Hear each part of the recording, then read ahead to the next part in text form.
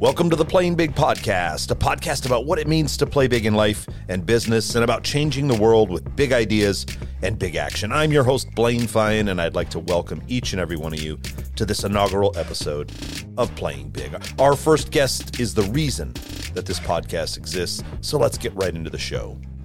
He was born and raised in New York. He started as a real estate agent in Manhattan while still in high school. He went on to college writing his thesis on the residential brokerage industry, and then he worked in real estate private equity and development. After that, he went back to Harvard Business School and he got his MBA. Now, as all good startup stories go, the man I'm going to introduce you to today started a rocket ship of a company while shredding the slopes on a ski trip. Now, he's the founder of a rapidly scaling company, changing the way people think about real estate transactions and the real estate appraisal process. He's immensely curious. He's super high energy. He's filled to the brim with good ideas. He's a great leader. He's become a good friend, and he's all of 28 years old. He's flown over 100,000 miles over the past year, meeting with appraisers, learning their greatest pain points, as well as what makes them successful. Now, being the inaugural episode of the Playing Big podcast, a podcast presented by True Footage, a podcast about playing big in business and life, I thought it only appropriate to have the founder and CEO of True Footage on the show. We're going to be talking about real estate, appraisal, the future reimagined, and a few things all appraisers should be doing to thrive in business and life. John Liss, welcome to the show, my friend. I've never been introduced like that. I'm really excited to be here. Thank you to Blaine for this awesome idea and looking forward to kicking this thing off. Well, yes, super great to have you here. I thought it only appropriate to put together a reasonable intro. You know, we left out a ton of stuff, but that's okay. They're going to learn a lot more about you, not only in this show, but in future shows. You'll be on the show a lot. So super excited to kick off this inaugural episode. Let's so that people can get to know a little bit more about you beyond the intro. What's something that people don't typically know about you? I think other than that, you know, when I was a little kid, what really got me excited was numbers and maps. I was always obsessed with geography. I knew every state capital, every country capital. I used to fill out blank, maps of the world and figure out where all the countries in Africa and Europe were. And I used to study the New York Times sports section every day. I would look at the standings, look at all the points of, baseball, basketball, whatever. And really by kind of 10 or 11, real estate sort of became this mix of numbers and maps. It was just the perfect marriage for me. And in the old days, I grew up outside New York. I really wanted to move into the city. And so I used to study the apartment listings in the New York Times, highlight them, put them in a binder, memorize the prices and the listings, and tell my parents when I think I found a good deal and it was time for us to move. It didn't happen, so it wasn't that convincing. And then when StreetEasy came out on Zillow, the Zillow company now, it was game over for me. I would literally go home, skip my homework, memorize every building, all the comps, every associated floor plan. And by the time I, got into the industry, I felt like I knew it pretty well. So I've always sort of been mesmerized with statistics and maps, and real estate was perfect for that. Yeah. Well, 10 or 11 is pretty early to be getting into real estate, so there's obviously a long history there and a love and a passion for it. Yeah, I mean, I think people always say, oh, were your parents in it? And obviously in New York City, there's a lot of people in the real estate industry, but no, it really came from this desire to move and the, interest in all of the things that real estate kind of on the ground had to offer. Yeah, so let's dig into that a little bit. What was it, especially at 10 or 11, and then as you kind of progressed, we said in the intro, you were selling real estate while you were still in high school, and New York real estate, which is not easy. Tell us what it was that fascinated you about real estate. I love a deal. So I had an amazing mentor. I think that's kind of the first part of it. She's, one of the largest producers in Manhattan and is still working, and she's been kind of in the industry for 40 or 45 years. So I think mentorship was a huge part of bringing me into the industry and giving me a lot of opportunity. But I think being able to watch transactions happen live, big and small, was just super exciting. I love the energy. I love the fast-paced elements of brokerage. And I think appraising has a lot of similarities in terms of the fast-paced job components. And that's super exciting for me as well. Yeah, and there's the obvious connection with the mentorship thing too. I mean, you mentioned how important the mentorship was to you, and that's obviously a big part of the appraisal field as well. So I can see the connection, and in our meetings we're talking about it all the time and how important that mentorship piece is, that mentorship model. Yeah, I mean, I would not even be a quarter of who I am today without my mentor. And she's has more energy than I do and is hilarious. And we still speak almost every day. So that was a huge part of my ability to be somewhat successful at an early age. Yeah, just really hammers home how important that whole mentorship piece is, even if it's not part of a business model like it is in the appraisal world. Just having business and personal mentors is super, super important. Let's talk about the connection, obviously the deep real estate connection. Let's talk about how True Footage came about or came out of that. Yeah, so for me, when I was always on Street Easy, it really changed the way people thought about real estate, in the sense that data became a much more important part of the transaction. And, historically, brokers have been gatekeepers of information because there was a little black book and you either had the right broker who knew the information or you didn't. But the democratization of real estate data has really kind of brought in new people into the industry. And what I was finding all the time was that square footage, which is the driving metric for real estate, right? People always think about things on $1 per square foot, especially in, condo projects in New York City. That was off. And I knew that because when I was a broker, you'd go into one apartment and the broker would say, this one's 1,800 square feet. And then you'd go into a second apartment and the broker would say, this one's 1,800 square feet. And you'd be thinking to yourself, there is no way these two apartments are the same size. Something really weird is going on and there's a lot of manipulation happening. So I ended up buying this 3D camera. It's 23 pounds. I lugged it on my back. I walked across New York City to different neighborhoods. Maybe the Upper East Side was different than Chinatown or the West Village or Brooklyn. Maybe, I wanted to really understand what was going on. And I found that on average, square footage was inflated by 16%, which is crazy, right? You're in New York City, the most expensive real estate market in the country, one of the most expensive real estate markets in the world. Things are trading for $3,000, $4,000 a square foot, and people have no idea what they're buying. These are hedge fund people who are spending millions of dollars on apartments, and they're buying things, square footage that doesn't even exist. I mean, I saw it in my own family. My parents moved. They bought a new house. They got it remeasured. It was totally off. So I knew that this was happening across the board. And then I, got to business school and was reading more and more about kind of all of the issues around data accuracy in the real estate industry, particularly the residential side, and saw that square footage was just the tip of the iceberg. A lot of the, real estate data aggregators have wrong information: bedrooms, bathrooms, condition, quality. So people have no idea what they're buying. Lenders have no idea what they're backstopping, and the U.S. government is footing the bill. So how is this, the right way to do things, and where can we get accurate data? Which comes to appraisers who are, the ultimate collectors of accurate data. They are in a position of extreme power.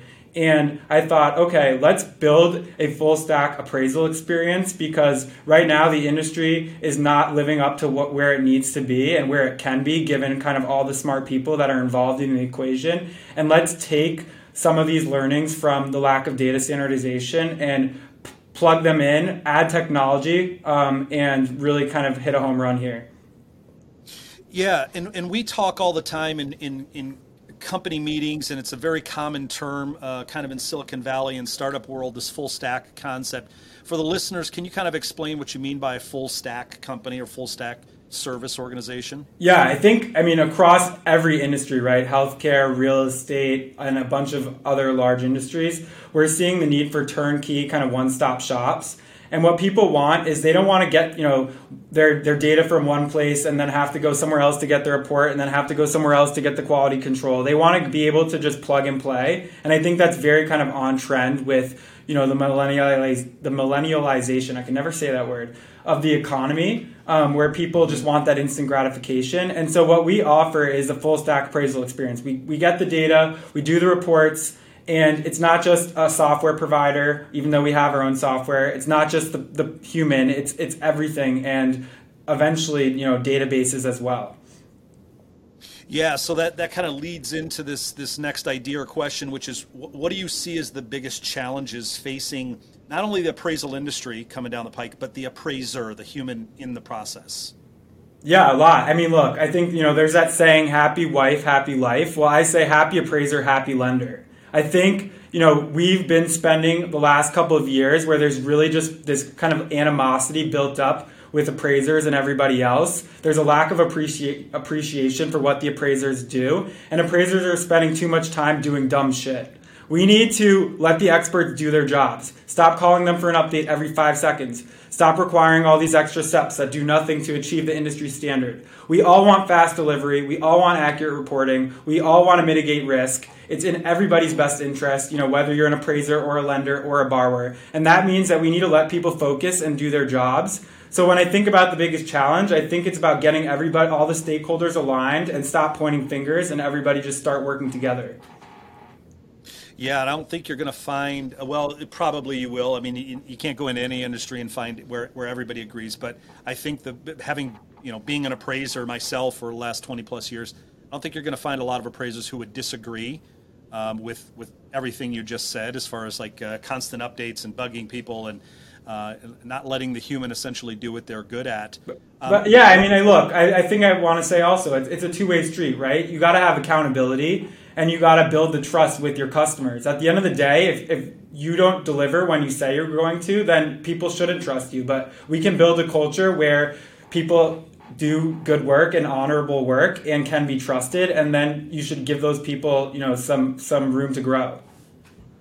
Yeah, and let's talk about that. We said in the intro, you've traveled over 100,000 miles around the country. I mean, when I met you, you were going from location to location to location.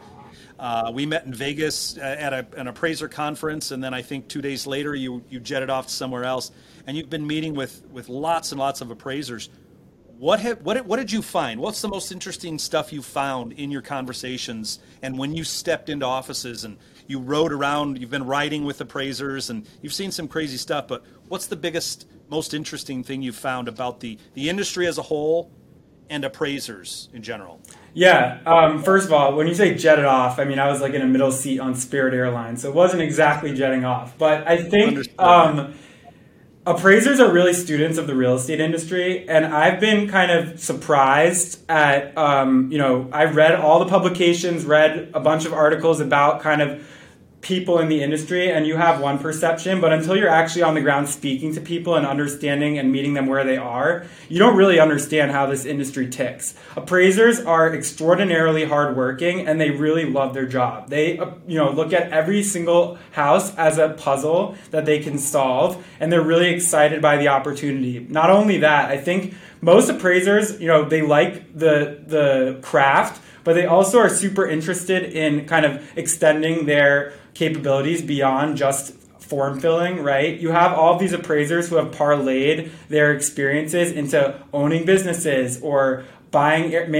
managing Airbnbs or fixing and flipping properties in a particular neighborhood, because they're the ones on the ground who understand kind of like what is happening in each metro area and in each submarket of that metro area. And so I've been really kind of excited by how entrepreneurial appraisers are. I think there's also this kind of notion that, appraisers don't like change, appraisers don't like technology, and that's not really true. Appraisers are super excited about kind of all of the cool new things coming down the pipe and actually love technology. It makes their job easier, it removes inefficiencies, and it's just about kind of communicating what you're actually providing and getting buy-in through kind of various channels.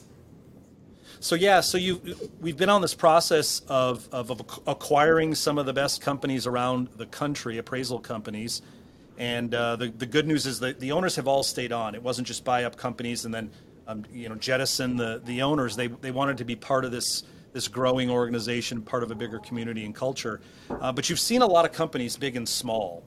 What are some of the big challenges you've seen appraisers facing that it maybe have kind of led to some of the roadblocks and the challenges that they do face? Yeah, I mean, I think the obvious, first response to that is just there's an unlimited amount of demand right now for appraisals, and people are overworked and burnt out. It's been almost 2 years of this kind of surge.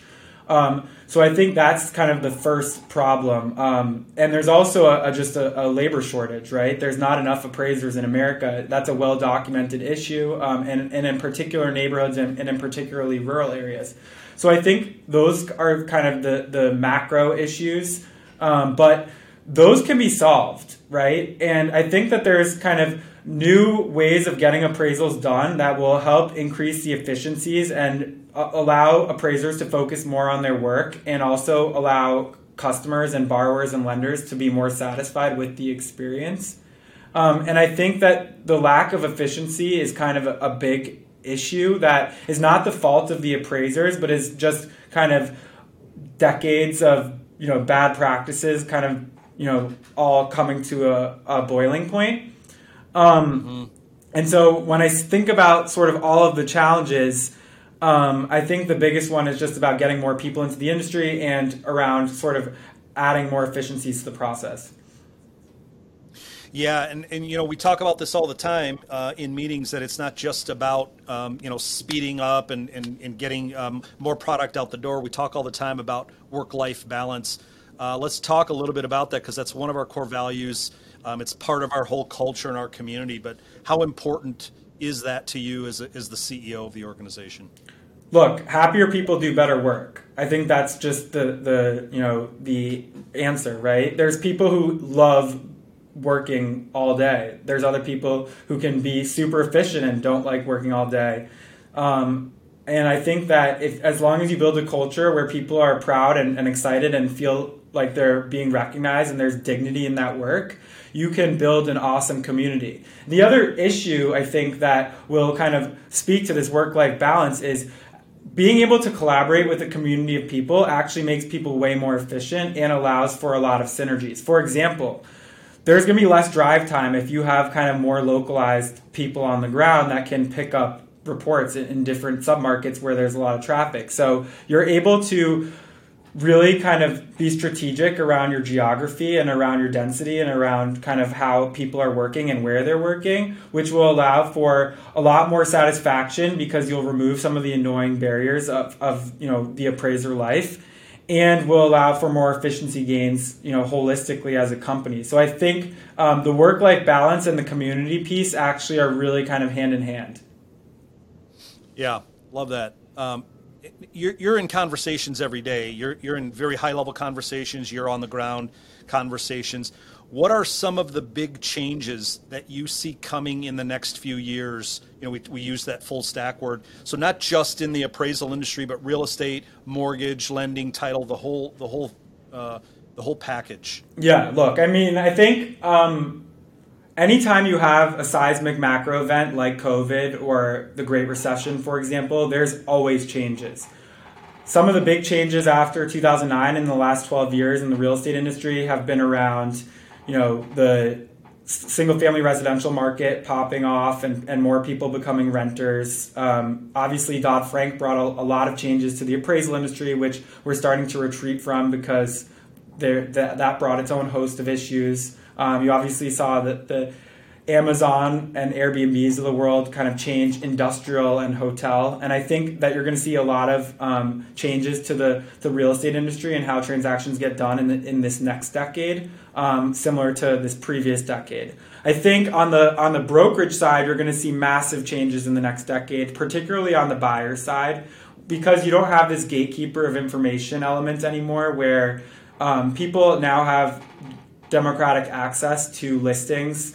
And so I think that the need for paying people 6% is probably not going to be there, and you're already seeing that come down nationally. I think you're going to see more people move towards ownership and away from rentership, just as you see in kind of all these metro areas. Rents for apartments have just hit sky high numbers, and millennials are in prime home buying ages. Gen Z is moving up, and there's going to be a lot more buying activity, and we've seen a lot of that in Texas and Florida and Arizona and the Southeast. Obviously, you have everything going on with kind of fintech and crypto, and I'm sure, I don't know enough about that to speak intelligently, but I think that there's obviously going to be changes there with every industry. And I think, another big change is just the automation of real estate. Obviously, real estate has always been kind of a slower moving machine and less digitized than others because it's a physical asset. And we've seen some construction tech companies come up and fail. That's obviously something that's got to get solved in terms of being able to build for cheaper. And this valuation technology just needs to get better. I mean, we just saw a couple months ago a big company fall flat on its face, right? Because they don't trust the human and the local elements of what needs to get done in valuation. And that doesn't mean that consumers don't want this service, right? I think like a Robinhood, it would be awesome if I could check my valuation every couple of days if it's my biggest asset. But right now, there's nothing that I can trust. And so how do you build something that is trustworthy? Yeah, great question. And it's a question I know that we ask all the time and are working on.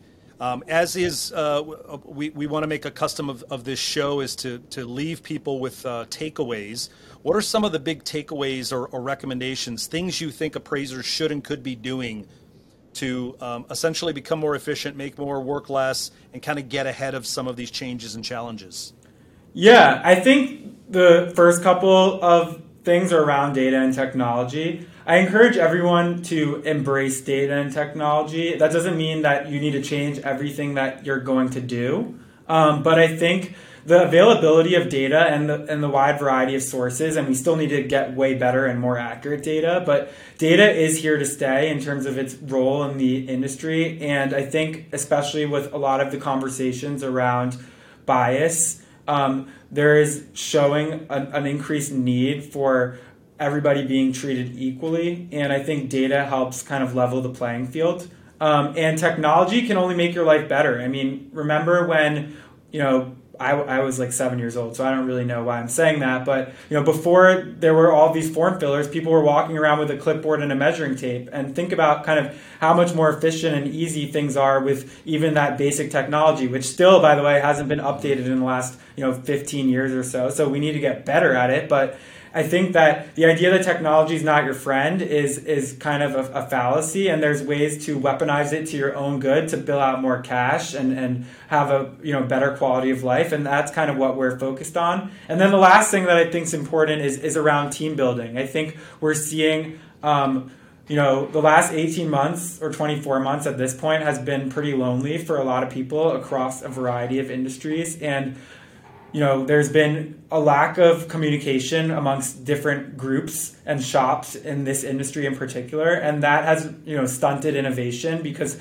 people aren't sharing their good ideas. And I see crazy things every day. I mean, whether I'm in Tucson or, Greenville, South Carolina, I've seen appraisers really come up with crazy, awesome solutions. And the ability to share that is only going to make that person in Tucson and that person in Greenville, better. Yeah. Okay, so tough question. Yeah. You said the bad word. The 4-letter word doesn't begin with F. It begins with D. It's the word data. Uh-huh.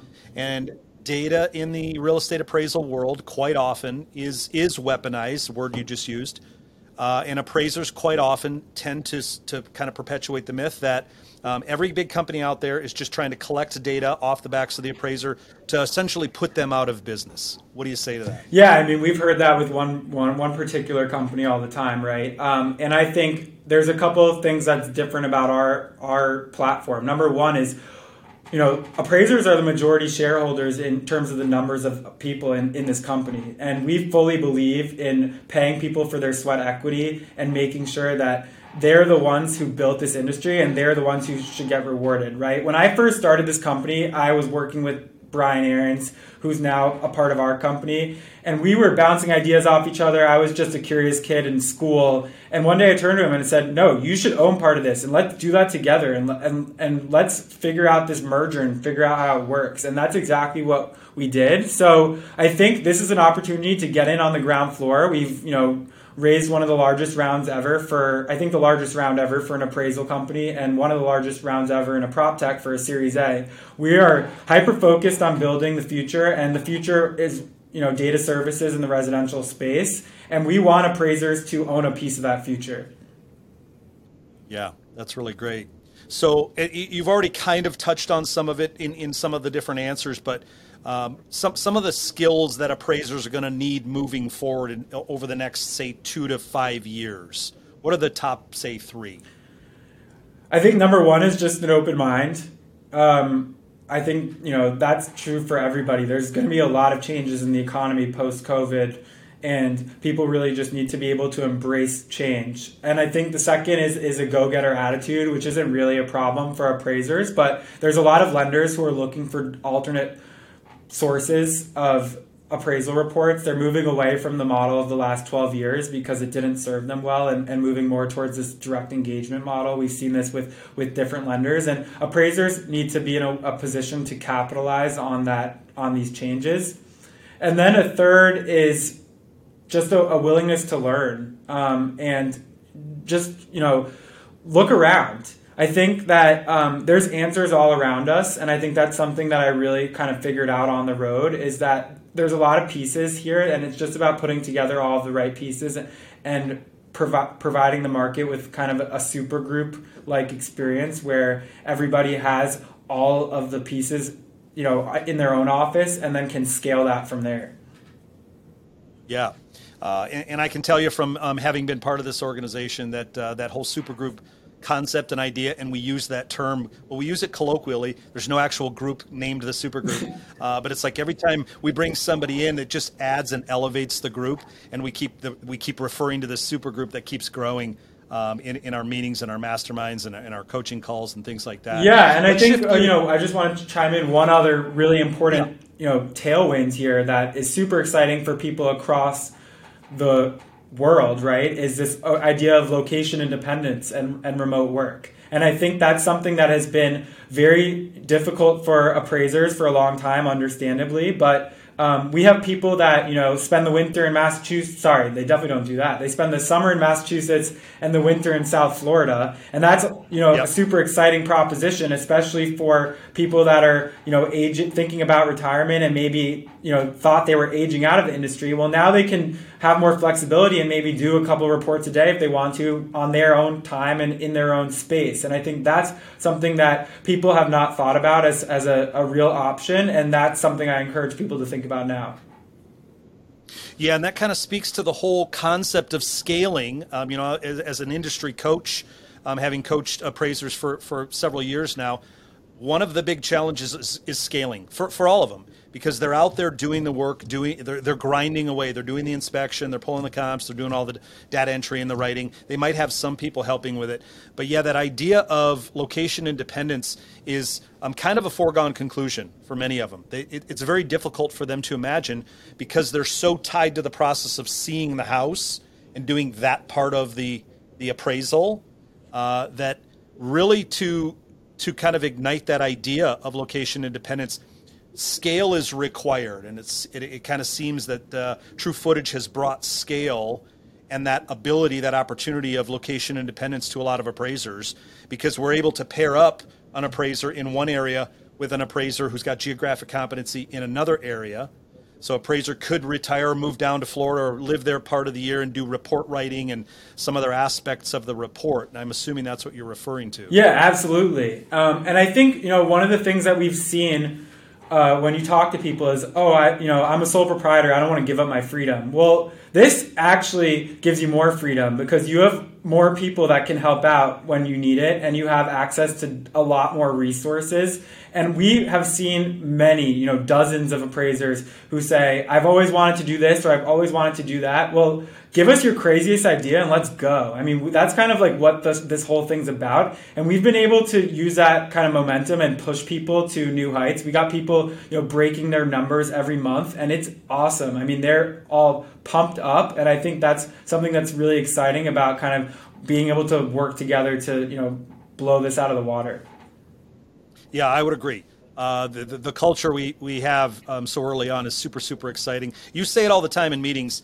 I've heard you say it probably a dozen times in the last month, that we're a very flat organization, that although we have different roles and titles and there's people all over helping and C-suite levels and leadership levels and team leaders and regionals, but we like to think of it as very flat, meaning we're all just kicking in and helping wherever it's needed. So let's shift gears a little. Let's talk about some of that stuff, because you mentioned the crazy ideas. It's one of your strengths, I think, as a CEO, I've come to learn, is you are very open. You love ideas, and we've seen where somebody will throw out an idea, and within 2 days it's taken a life of its own, and it's off and running, and we're turning it into something. As a CEO, When was the last time you changed your mind about something, and how did that affect things? Yeah, I mean, I think I'm not a stubborn person, and I think changing your mind is important, right? You have to listen to people, get convinced, and make decisive decisions and see them through.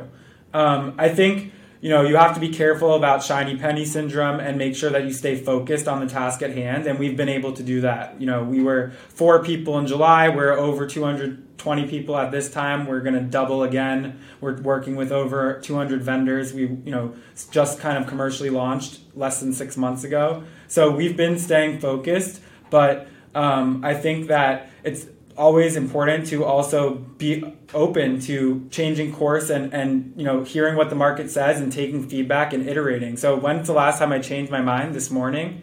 I was on a call I wake up super early. I was on a call at 5:15 this morning, and I had a call with someone on the team, and they convinced me to do something else. So I think every day you're changing your mind, but it's also you got to kind of give people time to see things through. So I think you just kind of answered my next question, but I want to ask it anyway. But knowing what you know about the challenges of being a CEO, going from 4 people, whatever period of time ago, a very short period of time, to over 220, and we'll probably be doubling that shortly. Would you do it all over again? Are you kidding? Yes. I mean, every day I could not be more energized or more excited about anything ever. I mean, how are you feeling? I guess is more important. Yeah, I love it. Well, and it's important to say, again, I've been doing this 20 plus years. I was in real estate and mortgage before that, but I own an appraisal company. I've built 3 other appraisal companies over a 20-year period. I have a coaching business, and you and I met up in Vegas. I had no interest, no plans to make any changes. And it was after you and I sat for probably 3 hours. I remember because it was 114 degrees. We're sitting in the Bellagio lobby. I'm sweating. I have a sweating problem, so I was sweating like crazy. We had to move inside from outside because it was so hot. And we just sat there for several hours talking about the industry and about changes and what we all saw. And obviously there was some synergy there. And then we just kept talking. And over that time, over a couple weeks, here I am. And so it... Yeah, I mean, look, I wake up every morning. I beat my alarm clock by literally 2 or 3 hours every day. I can't wait to look at my phone to see what's going on the East Coast because I'm, on the West Coast. I see all the opportunities available in the real estate industry and think that this is just the tip of the iceberg. Obviously, appraisers have access to data and the cliche about data being the oil of the 21st century is true. And at the end of the day, we're well capitalized and we're playing in the $17 trillion housing market, and there's a ton of inefficiencies. So if that doesn't excite you, I don't know what does. Yeah. For sure. I think it would excite most people. So let's talk the people and the culture and the community piece. What are the traits that you look for when you're interviewing and you're hiring, both from the appraisal side as well as the internal, the admin side? Yeah, that's a good question. I think that diversity of thought is extremely important. And I think that we've done a good job of bringing people in from various backgrounds. Obviously, we have people from the appraisal industry, but people from not even real estate and product people and tech people and legal and trainees. So I think the importance of having a wide variety of opinions and different experiences is critical to building a successful organization. In terms of personal attributes, I think grit is one that is extraordinarily important to me. And I think appraisers have that in droves. They've dealt with ups, they've dealt with downs. They're not really flustered. And I think that that's a really important part of dealing with, the ups and downs of startup life. This is not for the faint of heart. I think that, if you want a cushy situation, there's a lot of institutional roles where there's not, so much kind of pressure. And this is not a pressure cooker, but it's a startup. And so things are not developed. And so it can go, there's days that you feel overwhelmed, but that's what's super exciting and rewarding when it's all done. And I think urgency, and the urgency comes from a lot of different, areas. Obviously, we want our lenders and our appraisers to have a better experience, and we want to deliver on that. I always tell everyone, think of the appraisers as your ultimate customers, because they're the ones that are going to power everything else. And then there's just so much bad shit that we want to change, right? And I don't want to wait. And I think that there's a lot of kind of issues more broadly in the mortgage and housing industries that really need urgent solutions, and we can't just be talking about them and identifying the problems. We got to go out and solve them. And so we're looking for people who think outside the box, who see brick walls and figure out ways to bulldoze them. And I think the airport test is important. I could talk to a doorknob, so I don't know how relevant it is for me, but I think being able, you're in the trenches. We're talking all the time, and you got to like who you work with. And I think everybody really likes each other so far, so that's been really awesome.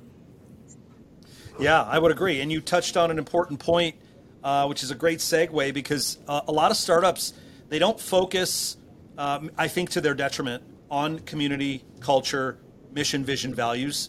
They might say they do, but as we all know, that whole mission, vision, values thing, the mission and the vision and the core values can be just a dusty plaque that ends up on the wall. We've made it a real priority early on to kind of work on and what we call socialize the core values. We started it months ago at an offsite meeting with the kind of the super group and leadership team, and we started with just this these eggs, if you will, of these ideas, and then we kind of spread it throughout the organization. We got feedback from anybody, and you talked about one of them just now, which is urgency. Now, our core value, the way the wording came out, was action is our first instinct. That's kind of how we morphed that urgency piece into a core value. But of mission and vision and values in a the startup environment, of those three, which do you think is most important? I know what you're going to say. And I have a slightly different take on it. I think mission is the most important. And I think that our mission is to clear paths of home ownership for Americans. And that hinges on data transparency. If we can build a platform that has the most accurate and most trusted data on the market, then we can build a universe where consumers can transact with confidence, where appraisers can do their job more quickly, where lenders can know what they're actually putting a mortgage on, and where the U.S. government has confidence in what they're buying, so we don't end up in a situation where we have a buyer who is overpaying for things. And so I think that mission is the most important. Obviously, that is very kind of intrinsically tied to vision and values. But if I were to pick, I would say mission. And what's hard is obviously there's so much that we want to go do, but Rome was not built in a day. And I think that we are super focused. We're moving fast, but we got to recognize that there's only 24 hours in a day, and we'll every day is another day to kind of see this mission through. I appreciate that, John. I appreciate you, my friend. I appreciate all of the insights and the answers you gave. I threw some at you that I think you handled like a pro. Which, of course, the listeners will get a lot of value from. As is going to be the custom on the Playing Big podcast, is we are going to donate to the charity of the interviewee's choice. So who can we bless with your donation? I'm going to donate to Impact Justice, which is the nonprofit of a couple of friends in an accelerator that I was in. Impact Justice is focused on issues around mass incarceration, and they're doing some really awesome work. So I encourage everybody to check it out. Love it. Impact Justice. John Liss, thank you again, my friend. Listeners will, of course, see you more often on this show. Super excited that you were the inaugural episode, and all the great info that you gave. So thanks. Really appreciate it.